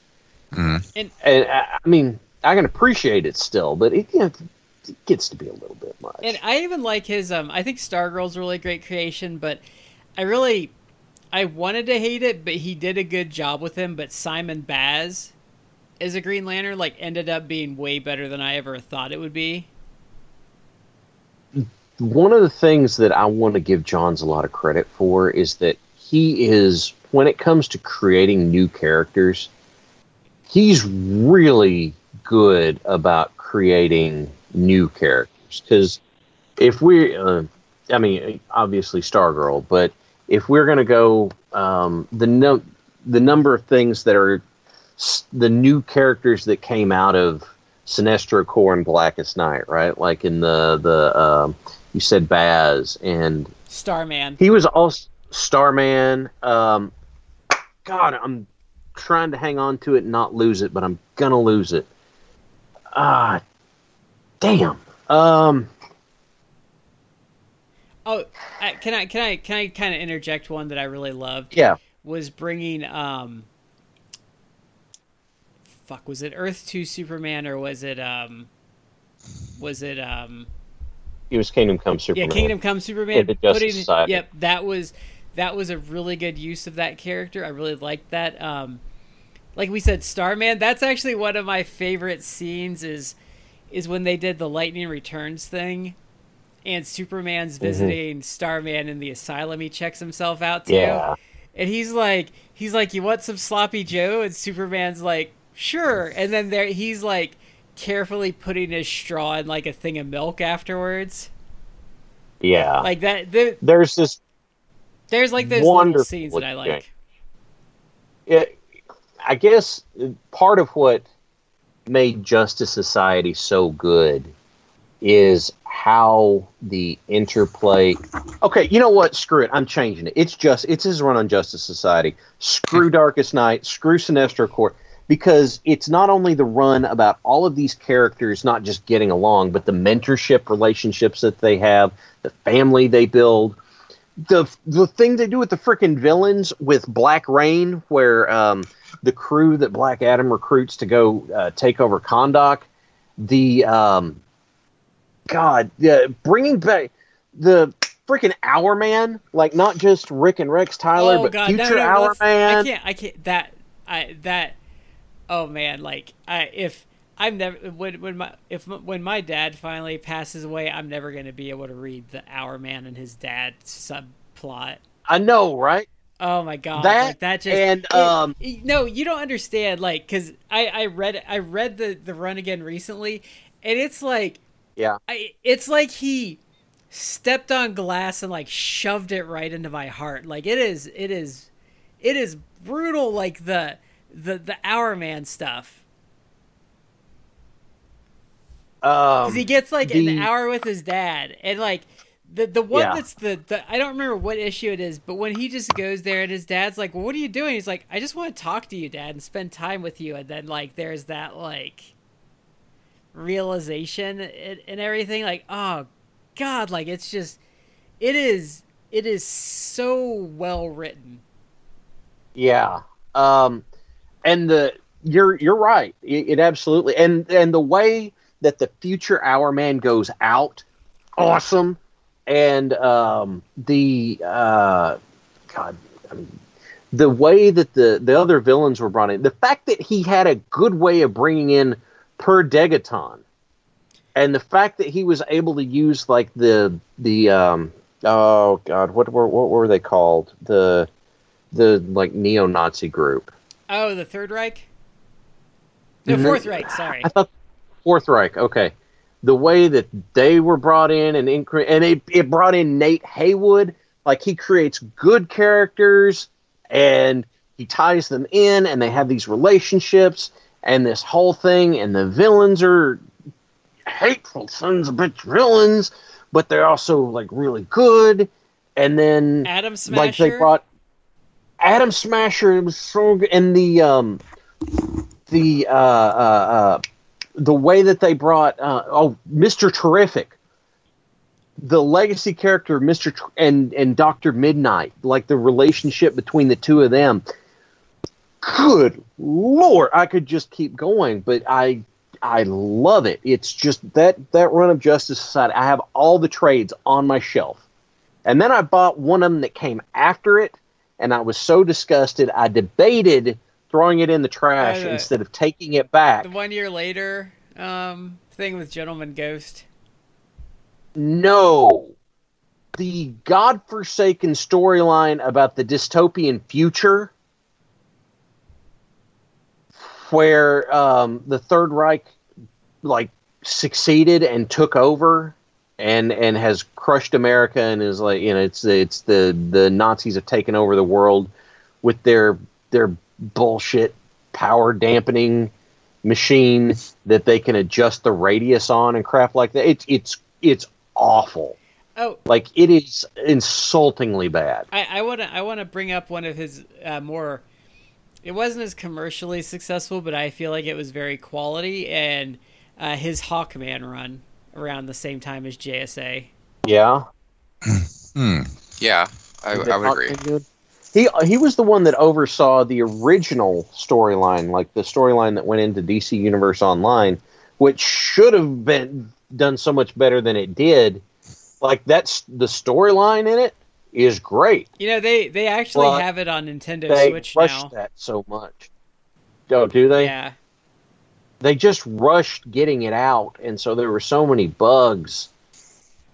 And I bought it at launch because I was like, this is going to be great. And then there's just so many damn bugs. It's always one I've meant to try. It kind of got crushed in that, like, MMO glut of, like, the early 2010s, like, right before it all crashed. Yeah, it did, but it's... Okay, so there you go. Oh, and his Flash Jeff run John is really good, too.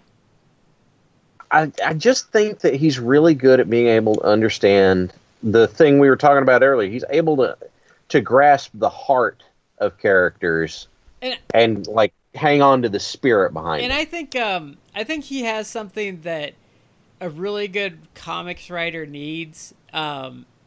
He has a genuine love for a lot of the characters he's using. Yeah.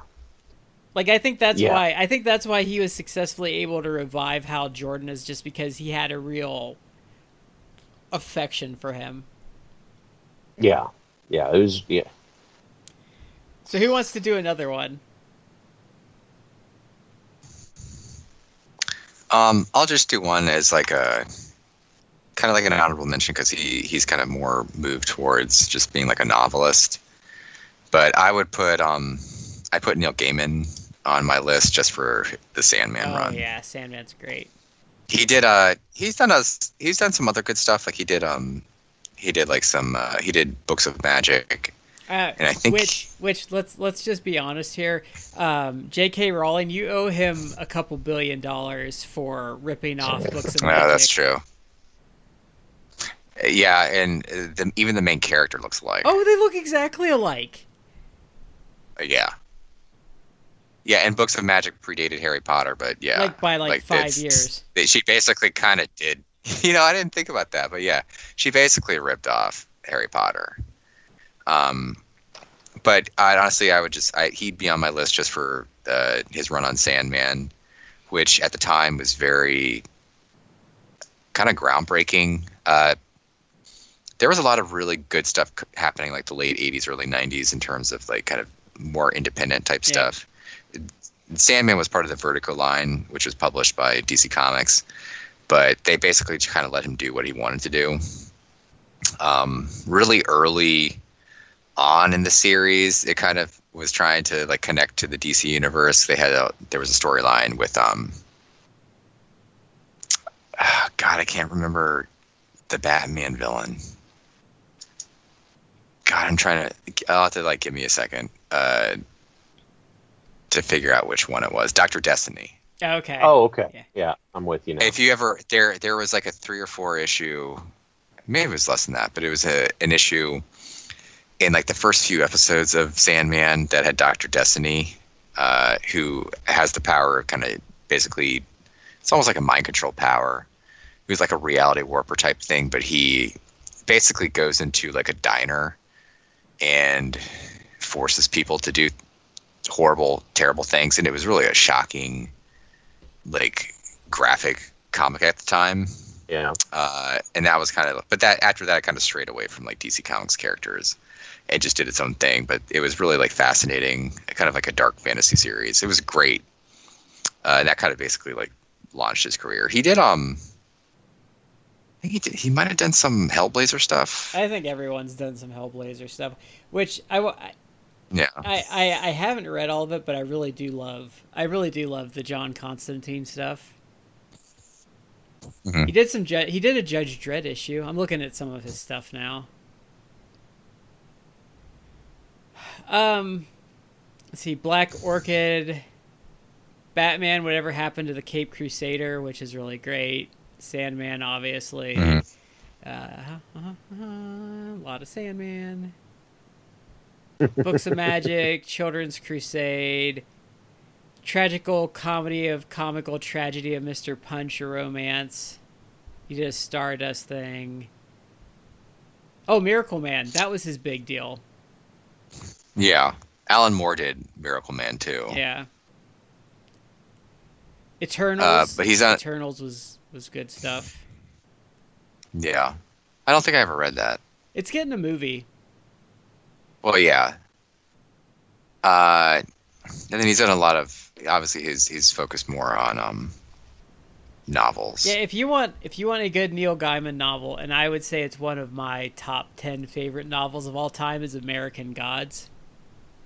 That's a great novel. They turned it into a series for Starz, and my wife and I have watched. It's done 2 seasons. We've watched them, and there were points in the show that were decent, but it's just kind of like an incomprehensible mess.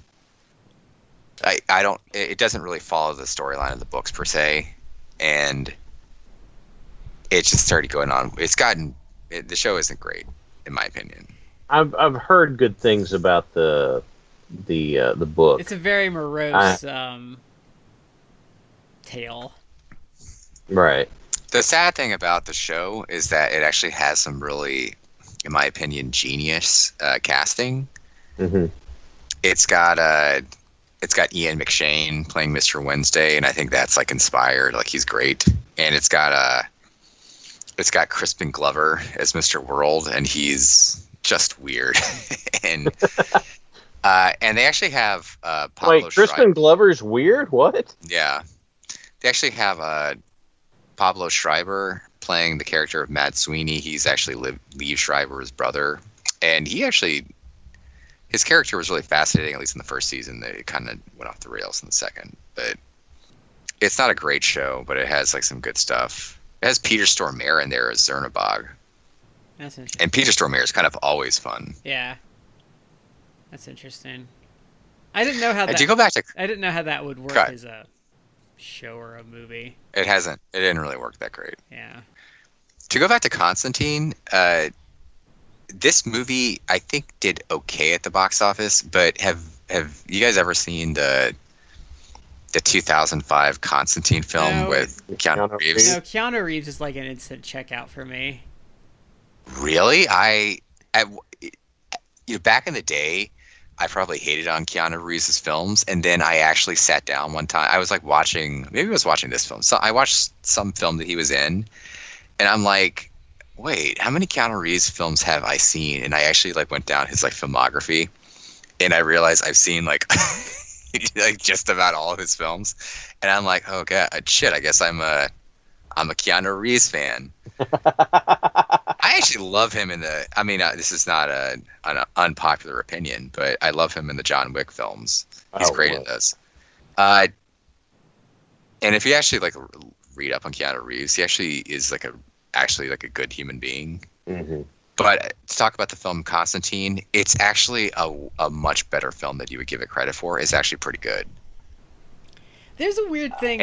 There's a weird thing with especially in the comics world they've been doing with Hellblazer, they've been really trying to like soften him up, and it's like you really can't do that. He does not work if you like they try to put him in like Justice League Dark and stuff, and they try to bring him into like the proper DC, and it's just like, no, like he's like a dick. Yeah, this Constantine version that Keanu Reeves is playing, it's if you go into it just enjoying the film for what it is, that's better. He's not really like the comic book. Mm-hmm. Yeah. There is they did a live action Constantine TV show like a couple years back that failed. Yeah. It's going to get picked back up. Is it? Because they actually brought the character into the Arrowverse. They did, and he's actually, I don't think he's that bad. He's not. The Arrowverse, something that my position on the Arrowverse is, look, if you're gonna get like seriously bent out of shape about being super accurate to comic, you're gonna have a bad time. But if you just sit back and enjoy that this is, I don't know, maybe kind of an Elseworld tale, or this is, you know, just sit back and say, hey, I hope that I can watch The Flash and enjoy it. You can. I can't do it with Arrow. Arrow's forget that. I thought The Flash was okay, but my problem with Arrow is Oliver Queen is just irredeemable in that show, because we've talked about it on this show as like he's all Mr. Fight the power, so I'm just gonna mass murder these guys probably making $20 an hour that are just trying to do their job, so I'm gonna fucking murder them to show the man who's boss. Like, it bothers me. Well, that and the okay, they went so far afield. Okay, look, I get that what I just said, right? Like, if you're gonna get too hung up on continuity, you're not gonna have a good time. But there's another piece to it of you kind of you would look at it and say, okay, I kind of know how you know Green Arrow works. Green Arrow and Black Canary, so Oliver Queen and Dinah get, you know, they end up together, right? Like it's this back and forth tumultuous thing, but that's part of them. And then they're like, oh, by the way, that character that people who know about the comics expect Oliver to be in it, we killed her because we weren't sure who else to kill. And it's that right there, I was immediately just like, no, just forget it, because that was done. She was sacrificed on the altar of if you believe the Scuttlebutt Tumblr fans, because it was like, no, you have to get Oliver together with Felicity. Wait, and I'm they're like, not Tumblr why? fans. Matt, will you tell Shad what the proper terminology for those people are? Was it Tumblr childless weirdos? No, shippers. Oh, shippers. Oh, that's yeah. what they killed her for, is because you know shippers are weird. They get like weird and like really threatening with people. It's bizarre. Yeah. Well, and there were people, just to cut you off, Shad. There were people who, I guess after I this is probably spoilers, but I haven't seen the film, but I know the ending. But like after the last Star Wars film, spoiler alert, I guess Kylo Ren dies. Yeah. And so the whole Kylo Rey storyline, like, they can't have like this beautiful romance. And there were people who apparently like were absolutely insane about that, to the point I think where they were even harassing like Daisy Riddle on social media. And it's like, I think they harassed her off of social media for a while. Wow. It's Probably. Like, you idiots do realize this is a completely fictional story about space wizards fighting with laser swords. Like, if you go write fan fiction if you want the characters to be together. Well, people are insane. Yes, they are, and there's too many cases of the Star Wars like fandom just balls out blatantly toxic, and it's crazy, and it has very much turned me off in a lot of ways to being a part of that anymore. But it's okay. They did that. It's okay. Disney ran that ship. They saw the mountain coming right at them, and they're like, no, we don't need to pull up. It'll be fine. They were through this whole trilogy. They are the dog in the fire.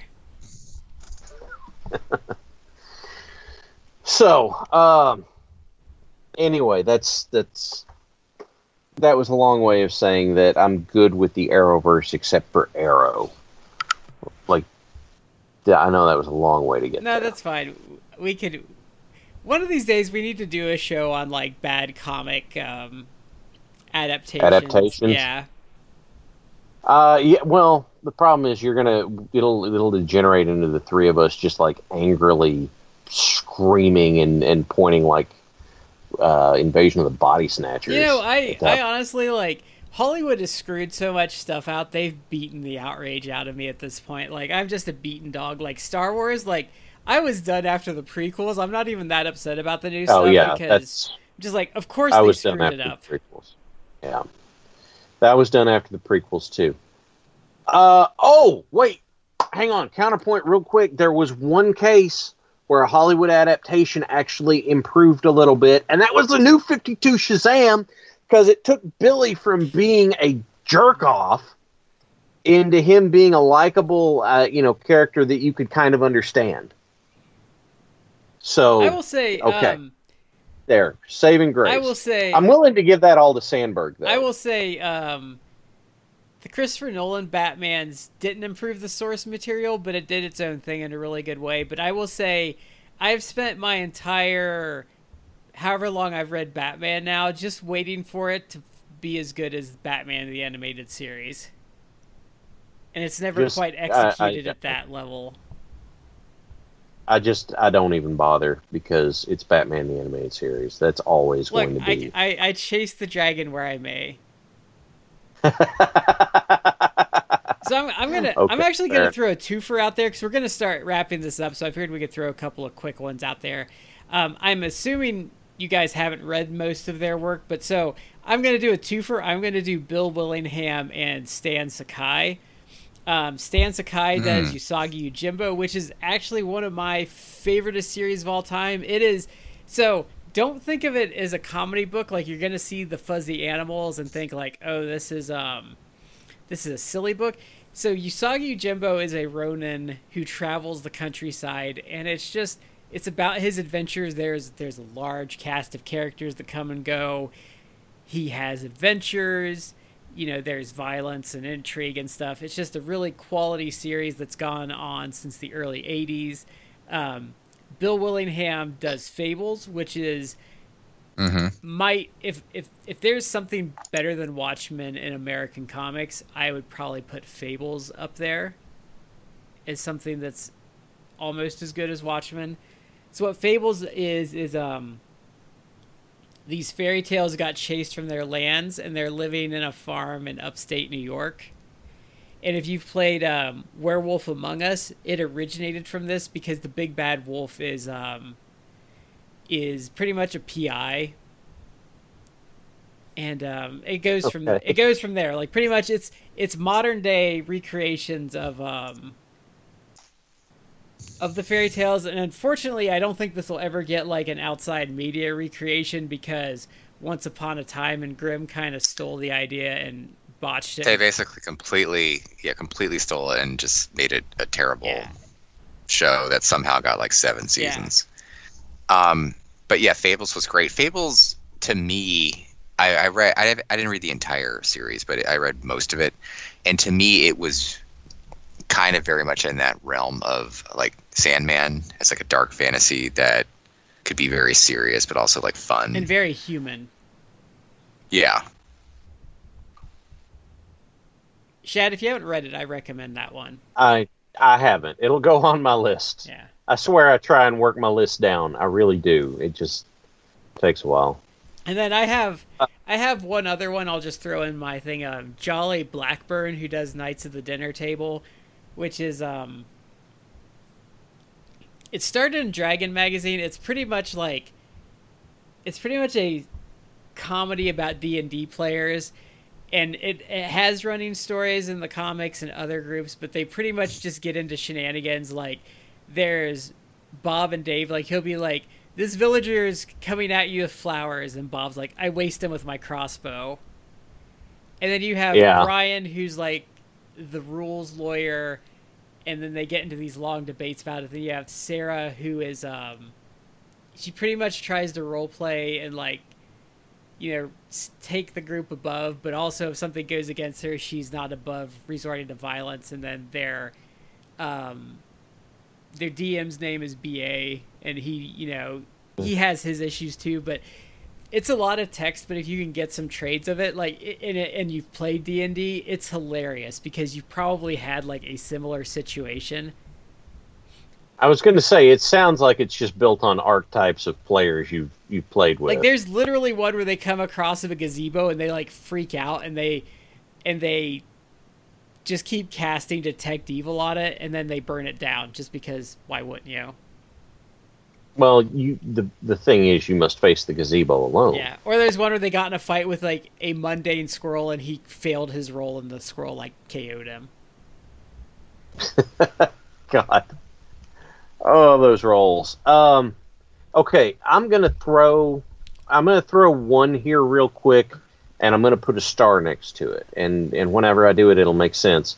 I'm gonna put this name out there, and I'm gonna say this is a name that we're gonna talk about again later. Mark Waid. And we're gonna talk about Mark Waid again later because I think we already mentioned that we're gonna do a Kingdom Come read or review. Yeah. Yep. So I have my like John's and this other one on my list occupy the top, like next to each other. So I can either do that now or I can sit on it if you guys have more in the chamber you want to throw out. I kind of feel like we could do a part 2 on some of this stuff, honestly. Some of it, yeah. Because there's a lot to dig into Mark Waid, like his Daredevil run, his Flash run, his Tower of Babylon storyline, which I think is... Oh, yes, Tower of Babel. Yeah. Yeah. What else is... Mark Waid gets his spot on my list. Mark Waid gets his spot on my list simply for Kingdom Come. I love Kingdom Come that much. I will legitimately say, like, I haven't read some of his more recent stuff, but I would say there was from about 1995 to 2014 when I started kind of not reading as much modern stuff. I would be hard-pressed, other than the stupid Westworld Return to Flash that they totally sabotaged, I would be hard-pressed to name a Mark Waid comic that I did not enjoy. Mm-hmm. Like, you know who he's in company with, that if his name is on a comic book, it would not matter what it was, I would probably at least consider buying it. The only other person that gets that from me is Peter David. Okay. Well, okay, this other one, we can, because we're going to wrap soon, but this other one is, like I said, he sits right up there with John's for me in the quality of his writing. Is this one we've talked about at length before? Yeah, it's Kurt Busiek. Yep. There was a time with him where he was at Marvel and he was writing Avengers, Iron Man, and Thunderbolts, which were like my 3 favorite books at the time, and I've like loved him ever since. I love Kurt Busiek basically straight up on the shoulders of Astro City. Because I think Astro City is so good. I enjoy it so much that I love Astro City, and the characters in it are so good. And I know I've done this rant before, so I'm not going to do it again. But Busiek is right up there. I said I wasn't going to do it again. I'm not. I mean it. I mean it this time. Do you have any other ones that you're super... For honorable mention, I'll put Paul Dini on the list. No, he's done his comic stuff Yeah. has been good. Yes, it is. And let's see.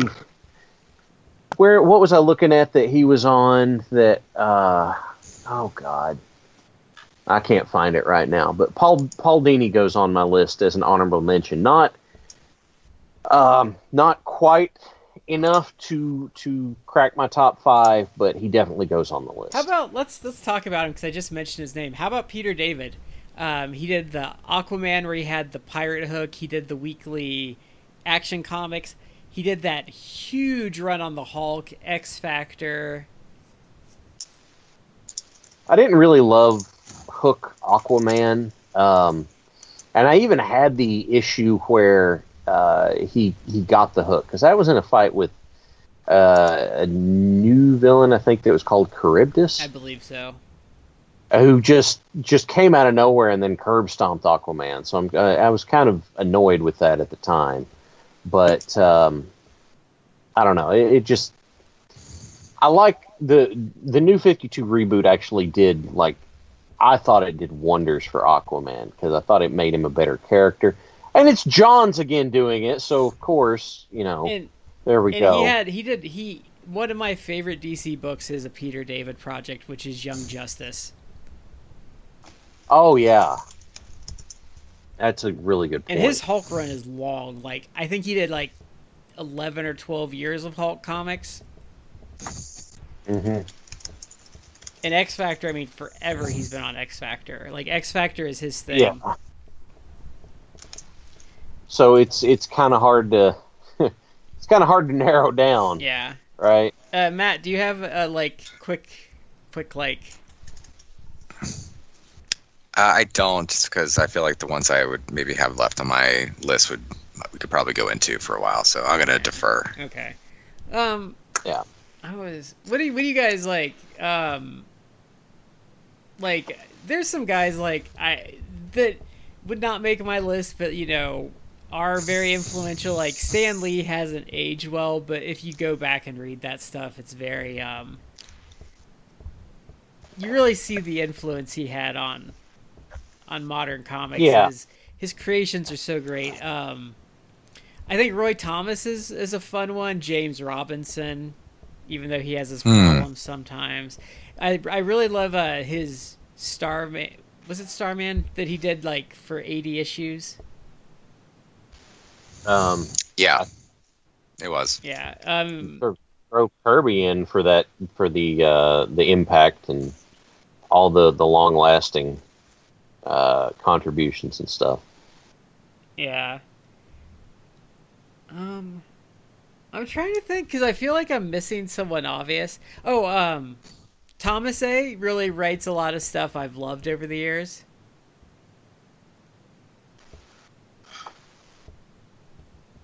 I ain't got that for you. He did Green Lantern Corps. He just did the recent Superman run. He's done a bunch. If you saw his name on stuff, you would see a lot of it. Ed Brubaker for his Cap run, which was legit great. Robert Kirkman. I know Brubaker's name, but Kirkman. Kirkman used to live where I live. But Walking Dead and Invincible, I would say, are his magnus opuses, which are great. I kind of with Walking Dead, I only made it about 100 issues, and then he had kind of killed off too many people for my taste. But there was a good 8-year period where Walking Dead was must read for me. Mm-hmm. Yeah, Kirkman. Man, that is that is a lot of impact in one name right there. Now I'm going to end it on someone who, if his name is on a comic book, I will not buy it, and I'm pretty sure Matt's gonna agree with me on this one. But Mark Millar is an automatic. Mark Millar. Yeah, Millar. Sorry, automatic no buy for me because he sucks. He is a try-hard. Thinks he is so he's pretty much like a professional edgelord that's about 20 years too old to be an edgelord. You know, he's past the point where it's kind of like not cute anymore. If you want to, like, some of the liner notes from some of the stuff he's done, notes for the artists, you read that and you're just like, you're gonna throw up in your mouth a little bit. Yeah. Like, it's you look at the art and you're like, why are they doing this? And then someone puts the notes out there and you're like, he told them to do this. Oh. Yeah, and he took over someone that should have been on my list that we probably should have mentioned. He took over for Warren Ellis on The Authority and immediately fucked it all up because he didn't understand what Warren Ellis is going for because he's a try-hard edgelord. Yeah. He did some stuff which I kind of enjoyed, like, initially in the Ultimate Marvel universe, but I think that's actually a good description of him, that he's kind of just like an edgelord. He would eventually just do stuff that it's like, you're just trying to be edgy. You're doing things almost like for shock value. Yeah. Whereas other people like Alan Moore, Grant Morrison have written things that are like actually like disturbing or dark or graphically violent, but it kind of made more sense. They weren't just trying to like shock people. There was context to it. Like, The Killing Joke is like about what the Joker would really be like, and you know, is disturbing. Yep. I'll give you a name that's on a I will not buy list real quick, and that is Doug Moench, or Doug Monk. Moenc. Yeah, Doug Munch. I know that name. What did he do? This is the guy that wrote the godforsaken waste of ink and paper that was JLA Act of God. Ew. Yeah. That vomit-inducing mess. Oh, man. It just if you see his name on something, don't pay for it, because I don't want that man getting more work. It is awful. It is the worst. Like, I was crapping on Cry for Justice earlier. This is like that tier of garbage. And it's you know what? It would be better, just Google Linkara Act of God, and he will have a way better rant about how awful it is than I can do in the time we got left. He's going to wind up and he's going to swing for the fences, and he's going to hit the fences because it is horrible. You know, the sad thing is I don't follow as close now. I'll still read some stuff if someone like I'm kind of reading X-Men again because they got Jonathan Hickman in, who's really great to write it, but because like they don't pay well anymore, like I don't really recognize a lot of the writer names, and then you read something by them and you're just like, this is not good. Like, you don't know what comic books are, do you? Like, never mind. Like you must have gotten like a McDonald's meal for whatever you just turned in. Yeah. So that's there you go. The problem with this subject though is there's so many people like I have such an affection for. Like, we talked about the Tick, like, or even like someone like Larry Hama who does like G.I. Joe. Like, just there's so many guys like that I just have like a true. Oh no, I'll tell you one I do love though is Christopher Priest. I can't place that name. He did Black Panther in the late 90s. He did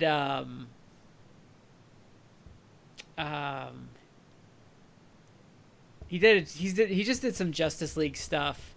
He's doing Deathstroke right now.